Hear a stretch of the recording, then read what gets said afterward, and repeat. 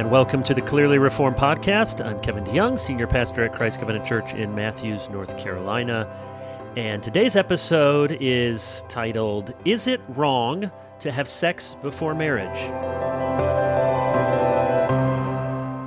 Not long ago, an American politician found herself in an awkward situation when she mentioned at a prayer breakfast that she was running late for the event because her fiancé wanted to have sex that morning.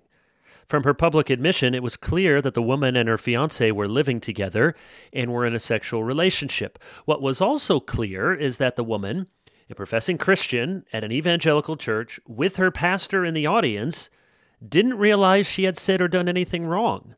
She mentioned her reason for being late with a smile and with a chuckling assurance to her fiancé that she would see him in the evening and that he wouldn't have to wait long for his desires to be fulfilled. Later, after getting flack for her risque remarks, the congresswoman explained that she goes to church because she is a sinner, not because she is a saint. I mentioned this story not to draw attention to this particular event or to pick on this particular politician, but to illustrate the reality that sex before marriage, even for many Christians, has lost any sense of stigma. Watch almost any television show or any movie that involves dating or romance, and you will find that sexual activity between non-married persons is completely normal and utterly pervasive. Christians may still get upset when the culture pushes an LGBTQ agenda, but most of those same Christians won't even notice when popular songs, shows, videos, or movies routinely show, describe, or assume sex before marriage. If worldliness is whatever makes sin look normal and righteousness look strange, to paraphrase David Wells, then the routine acceptance of sex before marriage is one of the clearest signs of worldliness in our age. The title of this piece asks, Is it wrong to have sex before marriage? So let me start by showing from the Bible that such behavior is clearly a sin. Fornication is the now rarely used word for sex between two persons who are not married. In traditional terms, adultery has often meant illicit sex once married, and fornication has meant illicit sex outside of marriage. The word fornication is used in the King James Version in 1 Corinthians 6:18, but the Greek word there is porneia, which includes every kind of illicit sexual activity from adultery to homosexuality to prostitution to sex before marriage. The Bible doesn't dwell on the sin of fornication because such behavior was, in the minds of the biblical authors, clearly and obviously wrong. We see this assumption in several places. According to Exodus 22:16-17, the man who has sex with a non-engaged virgin should make her his wife, indicating that sexual intercourse is a covenant-forming activity not to be entered into apart from the covenant bonds of marriage. Likewise, according to Deuteronomy 22, if a woman has sex before marriage, she is put in the same category as a prostitute. The Torah does not allow for sex before marriage. The New Testament carries forward the same sexual boundaries found in the Old Testament. When Joseph sought to quietly break off his betrothal to pregnant Mary, it is obvious that Joseph considers Mary to have done something wrong, and that the whole community will also disapprove of Mary's behavior. The Bible also considers it important for us to know that Mary really was a virgin. Most clearly, the logic of 1 Corinthians 7, that it is better to marry than to burn with passion, only works on the assumption that sexual activity belongs in marriage and not outside of marriage. The strong desire for sexual intimacy should only be fulfilled within the bonds of marriage between a man and a woman. That's the argument in 1 Corinthians 7. Every other context for sexual intimacy is a sin.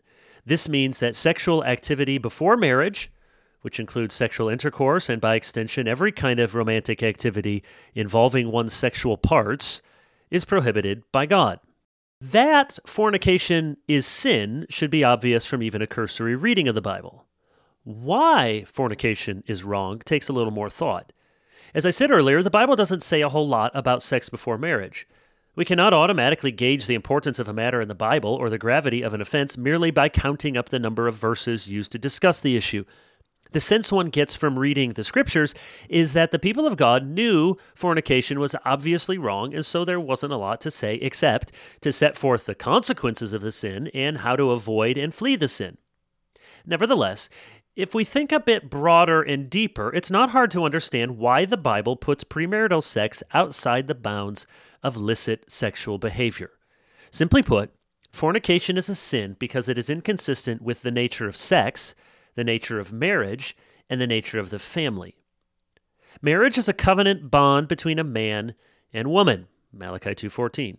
A covenantal bond sealed by the one flesh union of sexual intimacy in Genesis 2. In his book, Marriage as Covenant, pastor and biblical scholar Gordon Hugenberger argues convincingly that marriage during the Old Testament period was typically formed by the swearing of a solemn oath, verba solemnia, and then ratified by the oath sign of sexual intercourse. The two elements were meant to go together, with the public promise preceding the private ratification. As Hugenberger puts it, quote, because of the necessarily private, though no less binding, nature of sexual union as an oath sign, the complementary verba solemnia were especially appropriate as they offer essential public evidence of the solemnization of a marriage, end quote. When couples have sex before marriage, they are engaging in private activity whose purpose is to consummate a public promise. Without the latter, the former is an endeavor to enjoy the benefits of the covenant without formally entering into the covenant. We should not overlook the language of one flesh in Genesis 2:24. On the one level, it can be argued that the one flesh of sexual intimacy should not take place unless the couple is ready to commit to oneness in every other area of the relationship. That is, sex is the final and most intimate of relational bonds, and it should not be entered into unless the couple has promised to be bound together for life. That is a fair inference from the language of one flesh. At the same time, the more direct referent is not to the oneness of the relational intimacy, but to the oneness of biological function. The reason that same-sex unions do not constitute marriage is the same reason that couples do not commit fornication by merely holding hands or hugging. One flesh does not refer to any kind of activity that physically connects one person to another. A man and a woman become one flesh in sexual intercourse because their individual bodies come together for a singular biological purpose.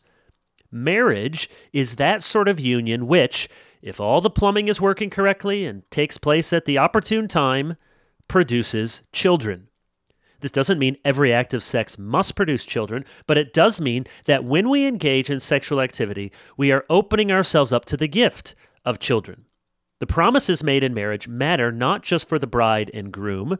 The promises matter for the sake of the children that they hope to produce and for the sake of the wider community that benefits when children are born in wedlock and raised by their two biological parents.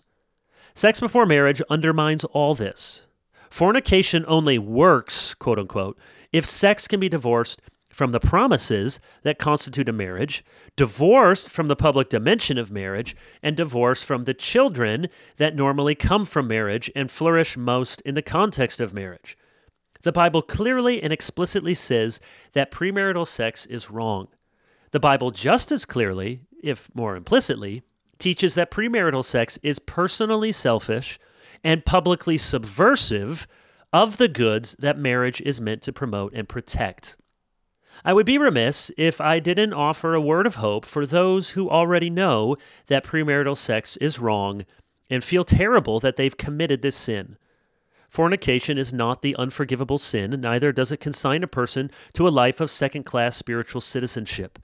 Think of the second chance given to the prostitute Gomer in the book of Hosea. Think of the sexual sinners in the genealogy of Jesus. Think about the women who were sexual sinners who encountered God's grace in Jesus. Most importantly, think of the cross, where all our sins can be washed whiter than snow. Let us walk in the light as God is in the light. It is true. Sex before marriage is a sin. But if we confess our sins, God is faithful and just to forgive us our sins and to cleanse us from all unrighteousness.